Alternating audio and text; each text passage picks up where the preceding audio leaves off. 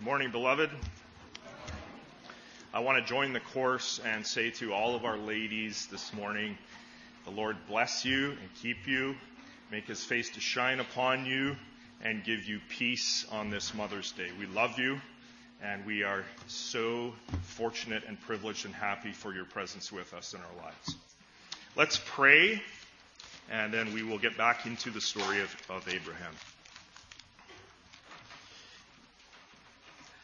Lord God, you have promised in Isaiah 55 that your word goes out akin to rain and snow that waters the earth and gives seed to the sower and bread to the eater, and that your word will not return to you void, but that it will accomplish what you have purposed for it. And we are trusting that that promise and that word is true concerning this ancient text of Genesis 20 that we are about to look at. We pray, Lord, use this time for your pleasure and your glory. Perhaps there are hearts and minds here that need encouragement. Would you do that? Or correction, would you do that? Or whatever it is that is your pleasure, Lord, I pray that you would come now and be Lord over your word, Lord over the interpretation of your word, Lord over the minds and hearts now that will receive your word. We pray in the mighty and in the powerful name of our Lord Jesus Christ. Amen. You know, whenever I start to gravitate toward thinking that I am indispensable in God's kingdom work, I like to reflect on the story that is given to us in 1 Samuel chapters 4 through 6. This is a section of Scripture that teaches me that whenever it may be necessary, God is more than capable of carrying out his designs all by himself without any human help. In 1 Samuel 4, Israel suffers a major defeat at the hands of the Philistines. So the elders of Israel then reason that what they needed in their midst was the Ark of the Covenant. The Ark of the Covenant, they think, will act as a sort of rabbit's foot, a good luck charm that will guarantee them success in future battles. Now, that's not the best understanding of the nature and the purpose of the Ark of the Covenant. Well, what happens is that during round 2 against the Philistines, Israel loses considerably more men than in the first battle that they had waged against them, and the Ark of the Covenant gets captured by the Philistines. And it's at that point of the story that God's people, the Israelites, are then moved temporarily out of the picture, and the focus turns to the Philistines, who now have the Ark.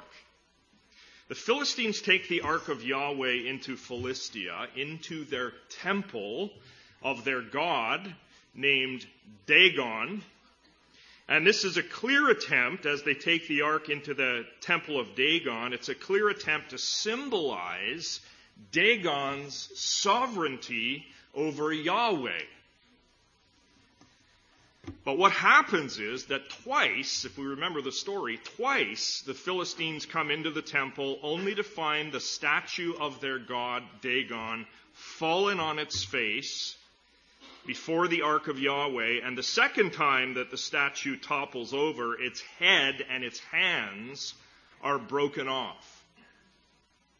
Well, the Philistines begin to believe that the Ark of Yahweh is like a dangerous nuclear reactor of sorts.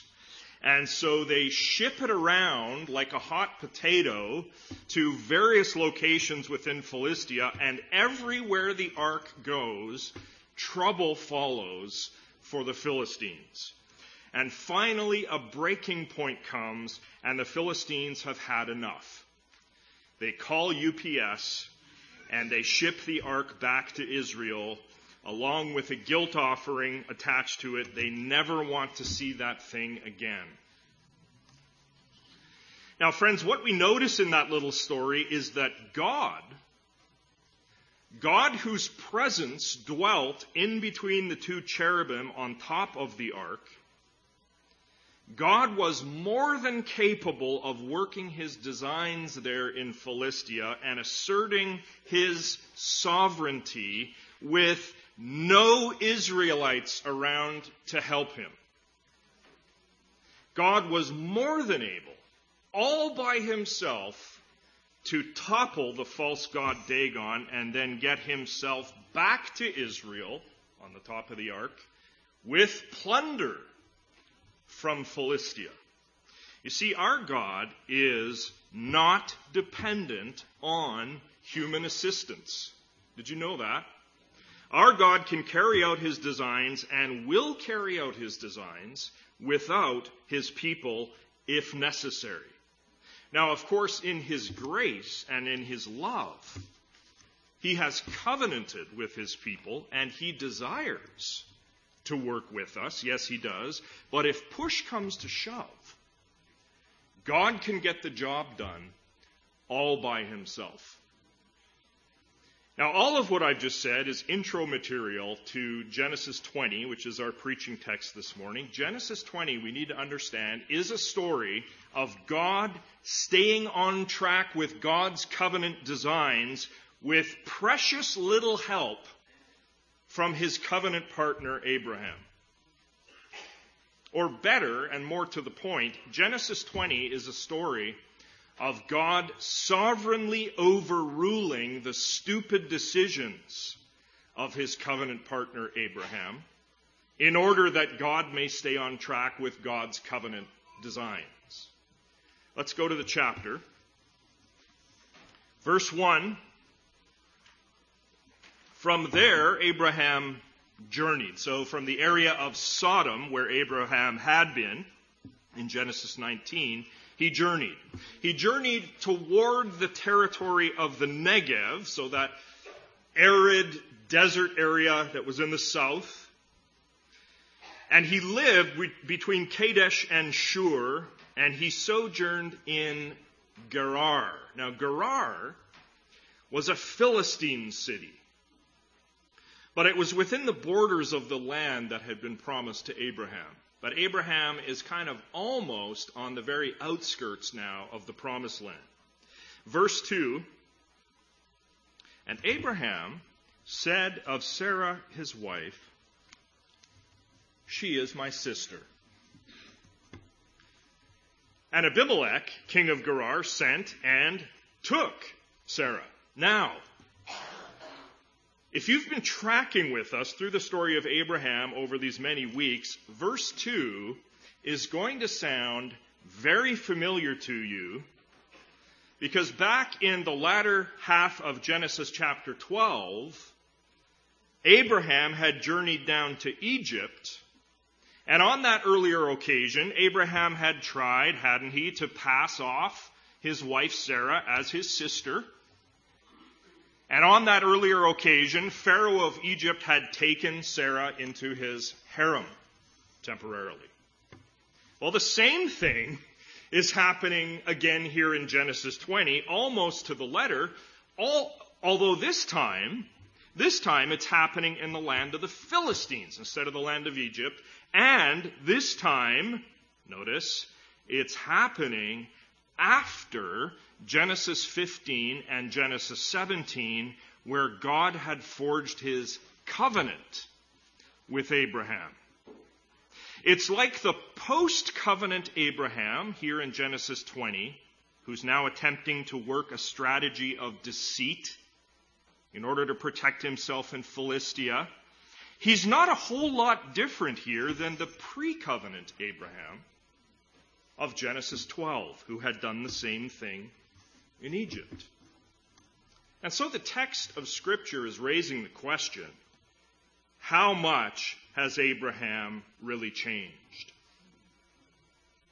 Now, maybe some of us can relate to Abraham. Listen, before we were in covenant with Jesus Christ, we acted stupidly sometimes because of our fear. And after we came into covenant with Jesus Christ, we still sometimes act stupidly out of our fear. The question is, can we see ourselves, I hope, in the fearful post-covenant Abraham of Genesis 20, who looks a lot like the fearful pre-covenant Abraham of Genesis 12? Let's keep going in the text to see what it is teaching us. Abraham comes into Gerar, and once again, he tries to pass Sarah off as his sister. Why does Abraham do this? Because Abraham feared that if the Philistines knew that Abraham and Sarah were husband and wife, that somebody would kill the husband, Abraham, in order to take Sarah as their wife. But if Abraham claimed that he and Sarah were siblings, well, then there would be no reason to kill Abraham. He's just the brother of this woman. This plan of Abraham's, we need to see, was about Abraham's safety. Abraham's safety. No matter the risk that it put Sarah in, and never mind the fact that obedience to God was put on the back burner in the interests of personal safety. Can we see ourselves in this text? Abraham lies about the relationship between Sarah and himself, and this results in Abimelech, the king of Gerar, Abimelech, the Philistine king, now taking Sarah. Now, friends, at this juncture of the story of Abraham, we need to notice we are on the very eve of Isaac's birth. Isaac will be born to Abraham and Sarah in the very next chapter.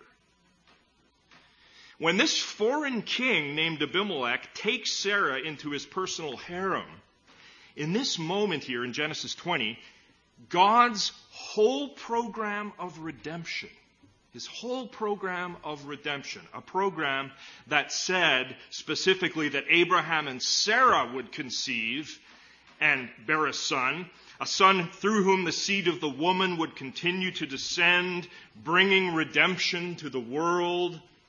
This whole program of God's redemption is now thrown into jeopardy as Abimelech takes Sarah, and the jeopardy has been caused by Abraham's stupid decision.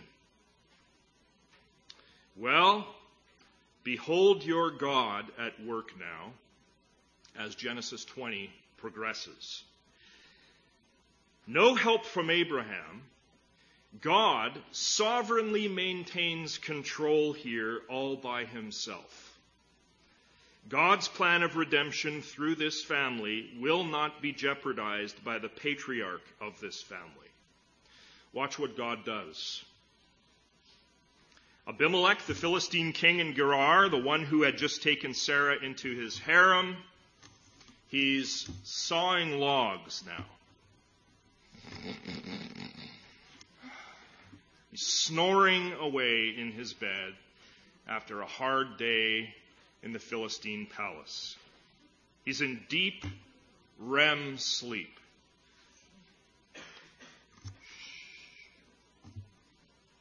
Let him sleep. Verse 3. But God, important words in the text of Scripture. But God came to Abimelech in a dream by night and said to him, Behold, you are a dead man. Now, friends, have you ever had a startling dream that has woken you up suddenly in a cold sweat?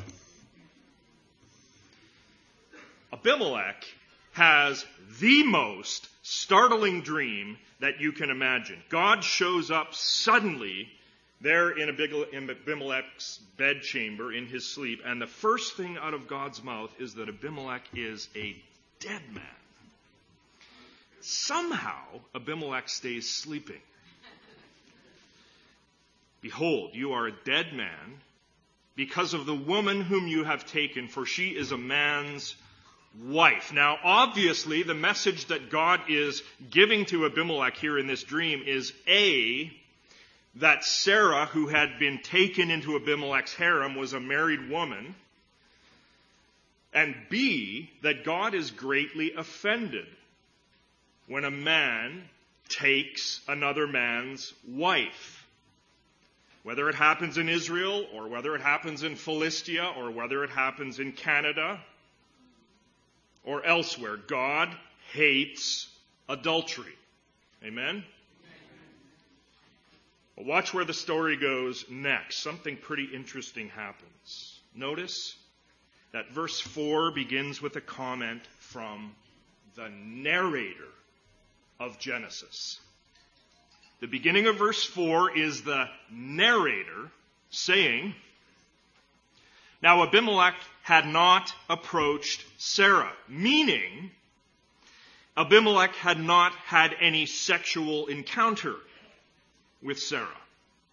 So at the start of verse 4, we need to notice this. The start of verse 4, the narrator of Genesis informs us of Abimelech's innocence concerning any possible sexual contact with Sarah. And this is important because, again, as we said already, in the next chapter of the story of Abraham, Isaac will be born, and there can be no question as to who Isaac's father is.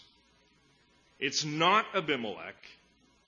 And the narrator of Genesis makes that clear to us here at the beginning of verse 4. At the end of verse 4, Abimelech, still in his dream state, begins now to respond to God. They have this conversation in the dream. Abimelech says, "Lord, will you kill an innocent people?" So notice this. Just as Abraham had begun his speech in Genesis chapter 18 with a question about God's justice, "Lord," he had said, "will you indeed sweep away the righteous with the wicked?" Now Abimelech begins his speech to God with a question about God's justice. "Lord, will you kill an innocent people?" So these chapters are dealing with the whole nature of the justice of God. Now note something interesting here. Note carefully here that God has approached, he has approached Abimelech in the dream, and he's approached him as an individual. But now in Abimelech's question, Abimelech shows concern not as much for himself as an individual, but rather Abimelech shows concern that God might kill an innocent people. An innocent nation, as it's rendered in some of our English Bibles. Isn't that interesting? What we have here, friends, is a little window into the thought world of the ancients. Namely, they perceived that whatever happened to the king happened to the nation. Or as Bruce Waltke has put it, the king and his nation are inseparable. When God threatens death on Abimelech, Abimelech perceives that threat in terms of the entire nation over which he is king. Now, we're going to come back to that idea toward the end today because it's important. This idea of the ancient king being the nation in some very real sense. Abimelech continues his dream state defense in verse 5. He says to God,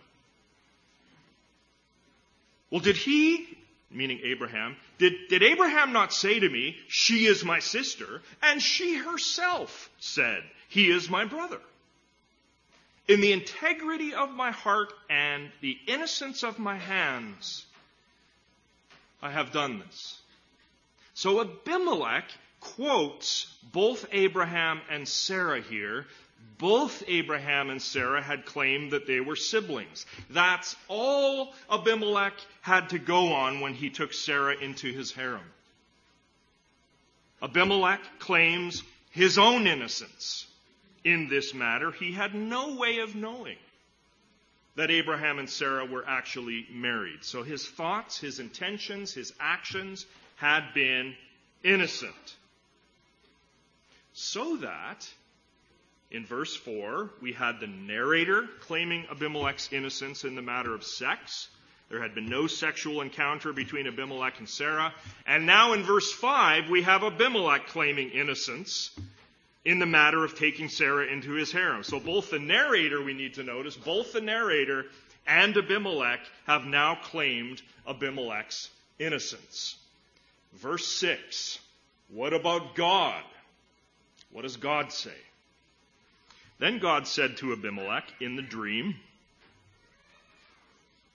Yes, I know that you have done this in the integrity of your heart, and it was I who kept you from sinning against me. Therefore, I did not let you touch her. God here confirms both the narrator's assessment back in verse 4 that Abraham had not touched Sarah, and God confirms Abimelech's assessment in verse 5 that Abimelech had innocently taken Sarah into his harem, not knowing that Sarah was married. So now God, we need to see, joins both the narrator and Abimelech in declaring Abimelech innocent. So we get 3 different pronouncements of Abimelech's innocence in just 3 verses, from the narrator, from Abimelech himself, and now from God himself. However, having said that, notice carefully in verse 6 that God here talks twice about how he had to restrain Abimelech from sinning with Sarah. Do you notice this? God says to Abimelech, I kept you from sinning against me. And God says to Abimelech, I did not let you touch Sarah. And so what's the implication of that? The implication is that left to his own devices, Abimelech would have sinned in this matter. He would have touched Sarah. So we need to understand here that it wasn't any moral fortitude on Abimelech's part that had held him back from sleeping with Sarah. Rather, it had been the restraining power of God that had held this non-covenant person back from sinning. Why had God restrained Abimelech like this? And the answer is because God will stay on track with his covenant designs. Sarah will birth Isaac by Abraham and not by Abimelech. Despite the folly of Abraham, which had led to this potential sin on Abimelech's part, God remains sovereignly in control of the entire situation. Do you see this? Again, friends, God can get his work done even with no human help. He can carry out his designs even when his covenant partners go off the rails, because he's God. In verse 7, God gives instructions now to Abimelech. Notice this. God says, now then, here's what you got to do, Abimelech. Return the man's wife, for he, that is Abraham, listen to what God says, he, Abraham, is a prophet, so that he will pray for you, and you shall live. But if you do not return her, know that you shall surely die. God sounds here like he did in the Garden of Eden with Adam and Eve. Don't touch that tree. You shall surely die. Obey my command, or you shall surely die. He says to Abimelech, if you do not return her, know that you shall surely die, you and all who are yours. Back in verse 3, God had said to Abimelech, behold, you are a dead man. And now in verse 7, we understand what the reason would be for Abimelech's death. Abimelech was in possession of Sarah. And if Sarah remained in Abimelech's possession, Abimelech and his household were as good as dead. To not return Sarah to her husband Abraham would mean Abimelech's certain demise by the hand of Almighty God. Now, the other thing about verse 7 that bothers us is that Abimelech, who in this chapter has appeared significantly more righteous than Abraham has, Abimelech will need prayer from the one who deceived him in order to survive. You notice this. Abimelech will need prayer from deceitful Abraham. And deceitful Abraham is also called a prophet in this verse. In fact, Abraham is the first person in the entire Bible to be called a prophet, and it happens right here in verse 7. Well, I think maybe Abraham the prophet in this case is a little like Jonah the prophet. Abraham is deceitful here in Genesis 20, and so from his deceit he brings trouble on the heads of the people who are outside of the covenant, the Philistines. In later times, Jonah the prophet was disobedient, and so brought trouble on the heads of non-covenant people when he was with them in the ship at sea. So the lesson is, clearly when God appoints his prophets, it's not due to any merit on the part of the prophets. Are you with me? It's not due to any merit on the part of the prophets. God has appointed frail Abraham as a prophet, according to verse 7, and through the prayers of this frail, wavering vessel named Abraham, God will restore life to Abimelech. To quote M.R. Jacobs, I love this quote, God's purpose is more important than the person involved. God's purpose is more important than the person involved. Abraham had brought nothing but curse here to the Philistines when Abraham had been called, hadn't he? He'd been called to be a blessing to the nations. Now he's a curse to the nations here. But God will still ensure blessing for the nations by overruling the mess that Abraham has caused here and having Abraham pray for the nations. Abraham will end up still being a blessing to the nations despite his folly. Let's go to verse 8. Now the dream ends. The conversation in the dream ends. Abraham now springs out of bed. He's awake. He rises early in the morning and immediately, notice what he does, immediately he calls his servants and tells them how much about what's just happened. He tells them everything about the dream. So Abimelech is more forthcoming and he is more transparent with people than Abraham had been when Abraham had come into Gerar lying about his wife. So Abimelech looks more righteous than Abraham again. And here Abimelech shares everything very transparently with his servants. And the men, says verse 8, were very much afraid. In this ancient Near Eastern culture, they believed very strongly that God communicated through dreams. And so they are very much afraid here. Verses 9 and 10. Then Abimelech called Abraham and said, "What have you done to us?" Now notice again that Abimelech the king takes what happens to him and he links it automatically to the people of the nation. What happens to Abimelech happens to the nation. And so he asks here, it's not what have you done to me, but rather, what have you done to us? Because it's about the nation.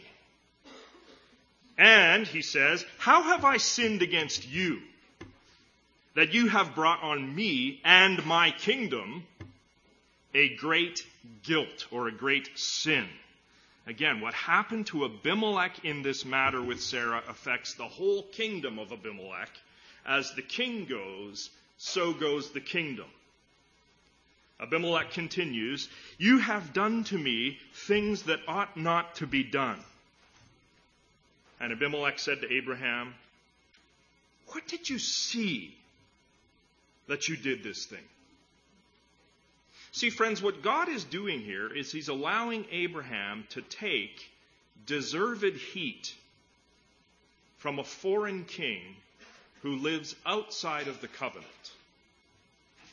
For Abraham's disobedience, for his failure to trust God again, Abraham must now sit in the hot seat and bear the reproach of a Philistine king.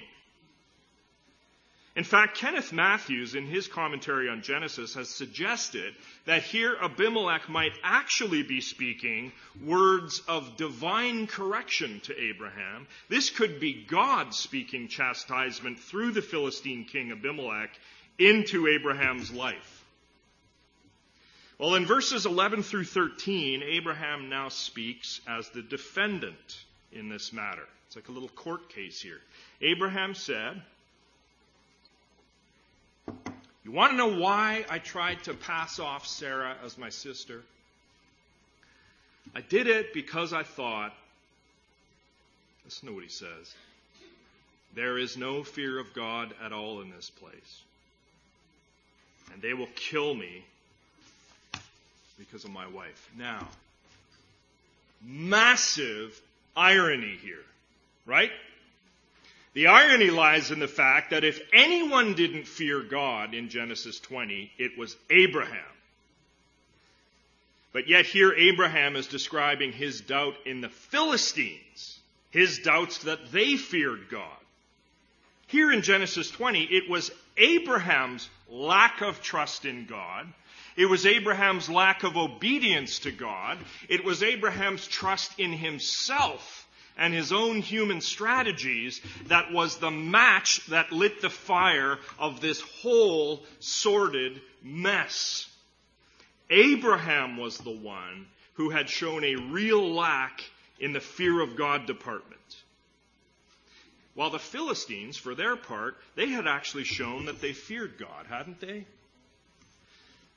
For example, after Abimelech had heard from God in the dream, he had jumped out of bed immediately and he'd set about to make things right as fast as he could. And the Philistine servants had been very afraid. In verse 8, after they'd heard of Abimelech's encounter with God, there had been the fear of God amongst the Philistines. In this chapter, at least, the Philistines actually appear more reverent toward God than Abraham does. So Abraham's assumption in verse 11 that the Philistines did not fear God was way off, and Abraham probably should have been looking in the mirror to take stock of his own trust and obedience level as he stood before God. And friends, I think there's a little redemptive poke toward you and I here in verse 11. As insiders with Jesus Christ, how often might it be, and I want you to listen carefully, how often might it be that we underestimate the moral and spiritual standing of those outside the church? How often can we be quite hypocritical as we make assumptions and make pronouncements about outsiders? Well, they have no fear of God, unlike me. I say to you, let verse 11 interpret you uncomfortably if necessary, and may it bring us to our knees in repentance if necessary.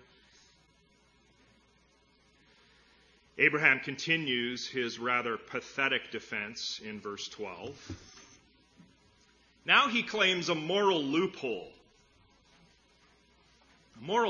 that he thinks justifies the lie that he had told Abimelech. Listen to this. It's just so human.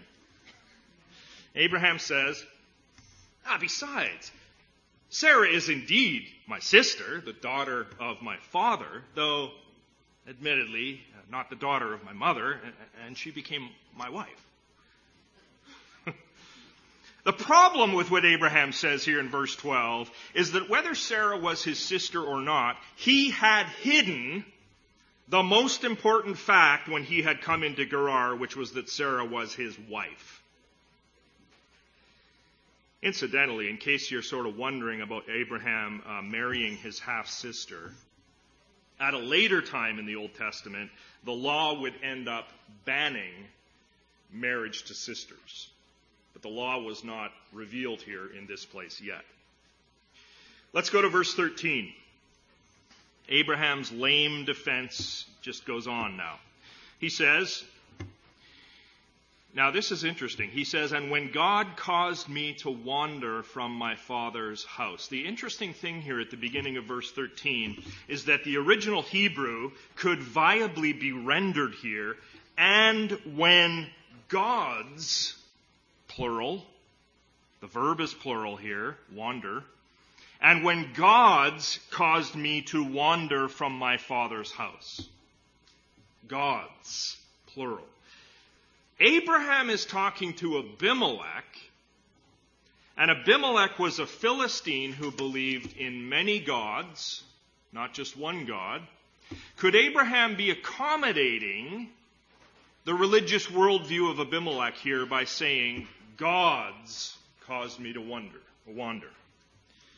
We kind of wonder about this. It's an interesting thing. He continues in verse 13 by incriminating both himself and Sarah. He admits here that when he and Sarah had left Haran, now listen to this, when they had left Haran, so this is way back in Genesis 12 at the beginning of the Abraham story, Abraham at that point had said to Sarah, listen to what he said to her, this is the kindness you must do to me. At every place to which we come, say of me, he is my brother. Aha! So now we learn that this brother-sister lie had been a long-standing policy of sorts between Abraham and Sarah that they had long ago agreed upon. They had carried this hoax out at every place in which they had wandered. And we have record of it happening in Genesis 12 in Egypt, and we have record of it happening here in Genesis 20 in Philistia. But were there other places, perhaps unrecorded in Scripture, where Abraham and Sarah had carried this out? Whenever they had carried out the brother-sister lie, it demonstrated, friends, their lack of trust in God. That's what it demonstrated. And the fact that the brother-sister lie is positioned here in Genesis 20, right on the brink of Genesis 21, where Isaac will be born, and right on the brink of Genesis 22, where Abraham will be commanded to sacrifice Isaac.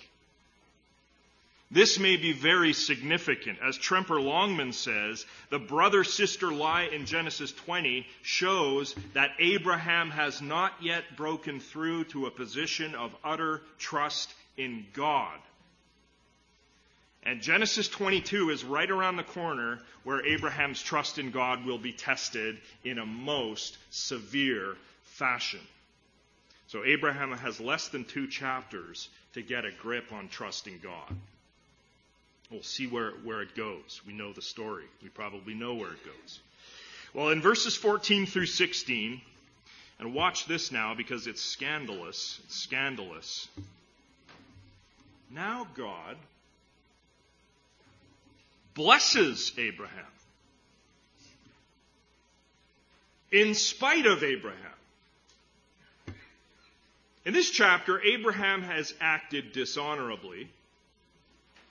And he has acted dishonestly, and his faith has been extraordinarily weak.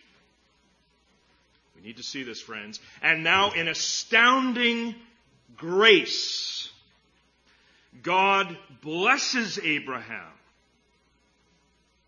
through Abimelech. God grants Abraham what Abraham in no way deserves.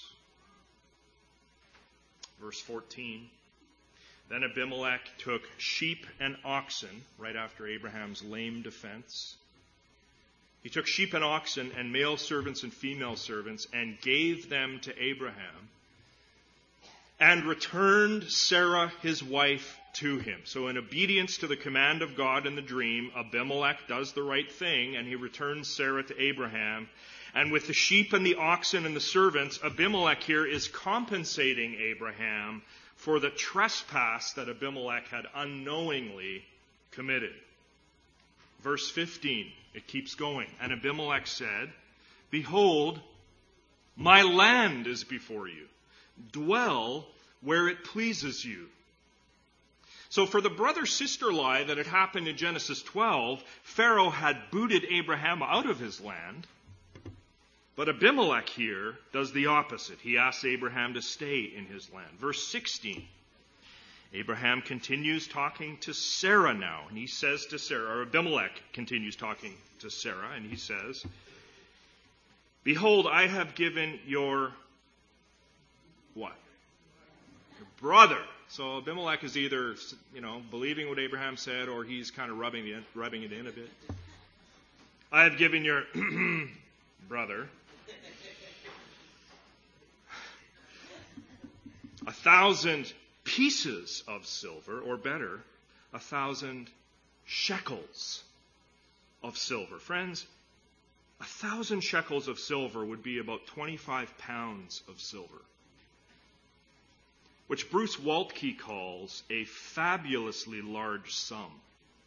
Waltke says, listen to this, he says, a Babylonian laborer usually paid a half shekel per month would have to work 167 years to earn such a sum. 1,000 shekels of silver. Abimelech continues talking to Sarah. He says, this silver is a sign of your innocence, Sarah, in the eyes of all who are with you, and before everyone, you are vindicated. Abimelech's concern here is that everybody knows the truth that is with Sarah, that Sarah had not been involved in any kind of sexual impropriety while she was in Gerar. In verses 17 and 18, finally, then deceitful Abraham, who had messed things up so terribly, prayed to God. God heard the prayer of this sinful person, and God healed Abimelech. Healed Abimelech. Had Abimelech been afflicted with some sort of STD or something? We're not sure. God healed Abimelech and also healed his wife and female slaves so that they bore children.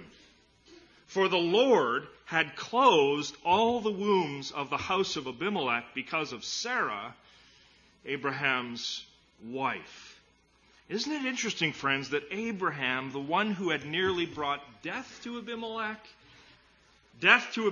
kingdom by his folly, Abraham is now put in the position to pray for Abimelech so that Abimelech's life can be restored. God restores life to Abimelech as Abraham prays.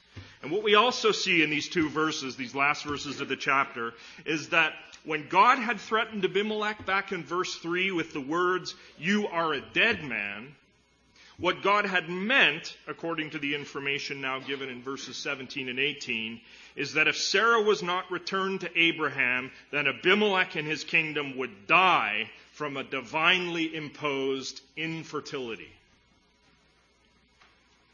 The king's indiscretion in taking Sarah into his harem would result in a kingdom-wide death penalty. But it didn't happen because the one who caused the whole mess prayed, and God gave life instead of death. Well, having taken a journey through the text of Genesis 20, what conclusions can we come to? One thing we can say here is that the Abraham of Genesis 20 looks like the Lot of Genesis 19 in some ways. I think it's purposeful. In Genesis 19, Lot had been a foreigner dwelling in Sodom, and Lot had acted in an unscrupulous way with the females of his family, wanting to turn over his daughters to the crazed mob. In Genesis 20, Abraham is a foreigner dwelling in Gerar, and Abraham acts in an unscrupulous way with a female in his family. With his own wife, Sarah is handed over to Abimelech. A judgment had come on the Sodom of Genesis 19, and a judgment was threatened on Philistia in Genesis 20. So there are parallels to be sure. But more than that, as we've said, what we have in Genesis 20, and I hope we've seen it, and I hope that it brings you encouragement, what we have in this chapter is God continuing to work his covenant designs all by himself, despite the lunacy of the covenant partner Abraham. In Genesis 20, God went solo, and God did a whole bunch of work, didn't he?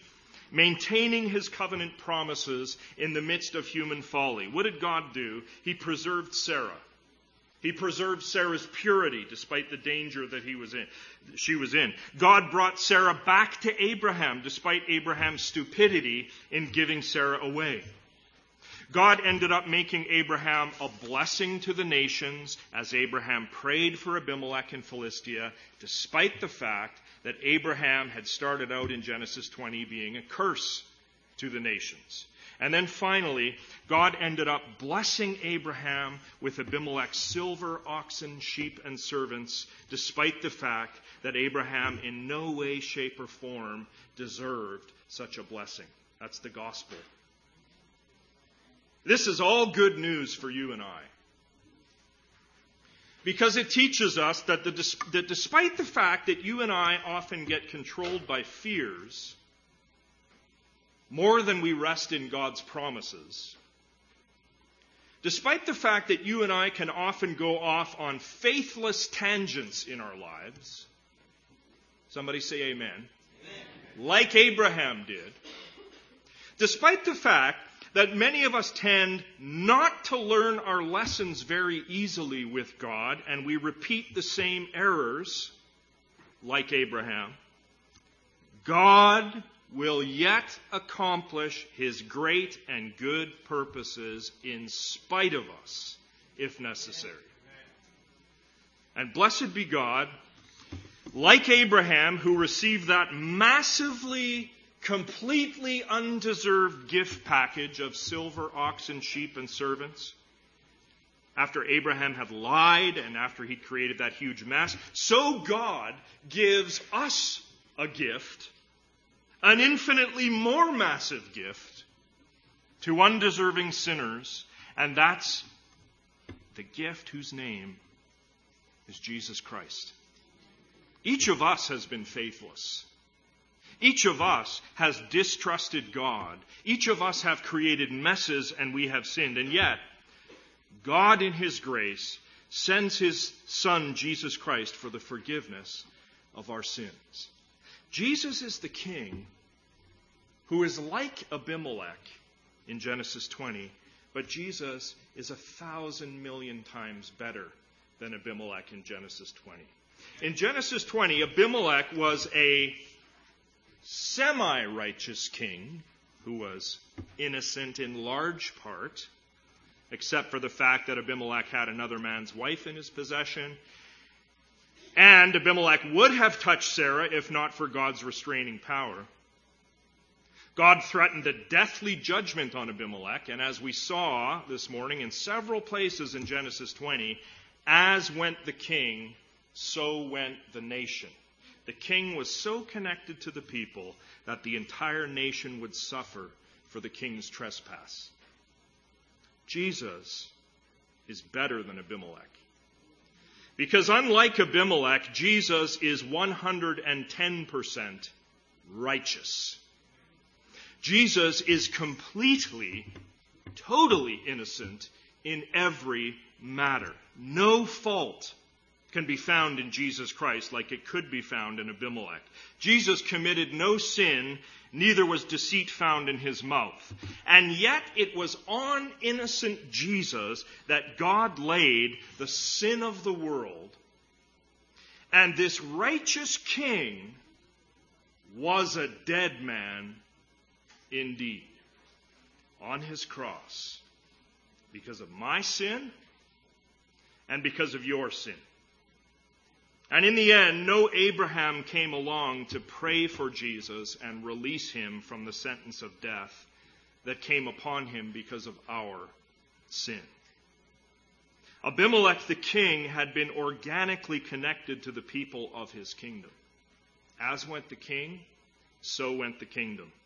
Jesus the king is organically connected to his people, except that in the case of King Jesus, there is no sin on his part that threatens the people of his kingdom. Rather, it's the opposite.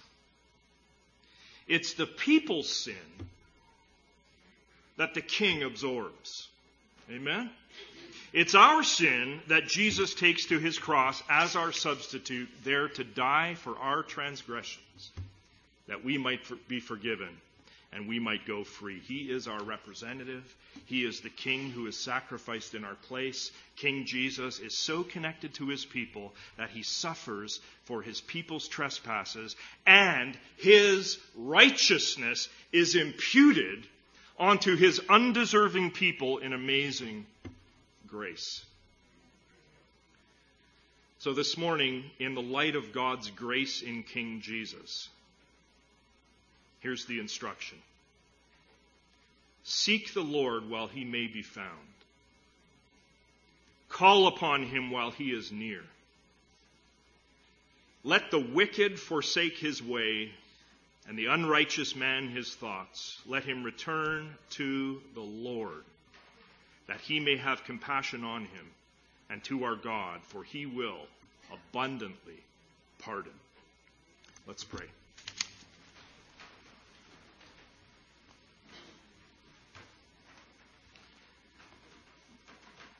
Father in heaven, we thank you that you are unendingly, eternally, perfectly, and totally committed to yourself, to your covenant plans, your good and glorious, righteous and just designs and purposes. And we praise you this morning, Lord, that you have condescended to work with the likes of us, to bring us from a place of faithlessness and sin and wickedness into your Son, Jesus Christ, so that we might be made righteous and forgiven of our sins and have the power of the Spirit who enables us to complete the work that you have called us to do. We pray, Lord God, that we would ponder and consider and chew on this word in Genesis 20 more throughout today and throughout the week, that you would bring it to our remembrance and work your pleasure in us and through us by your word. I pray in Jesus' name. Amen.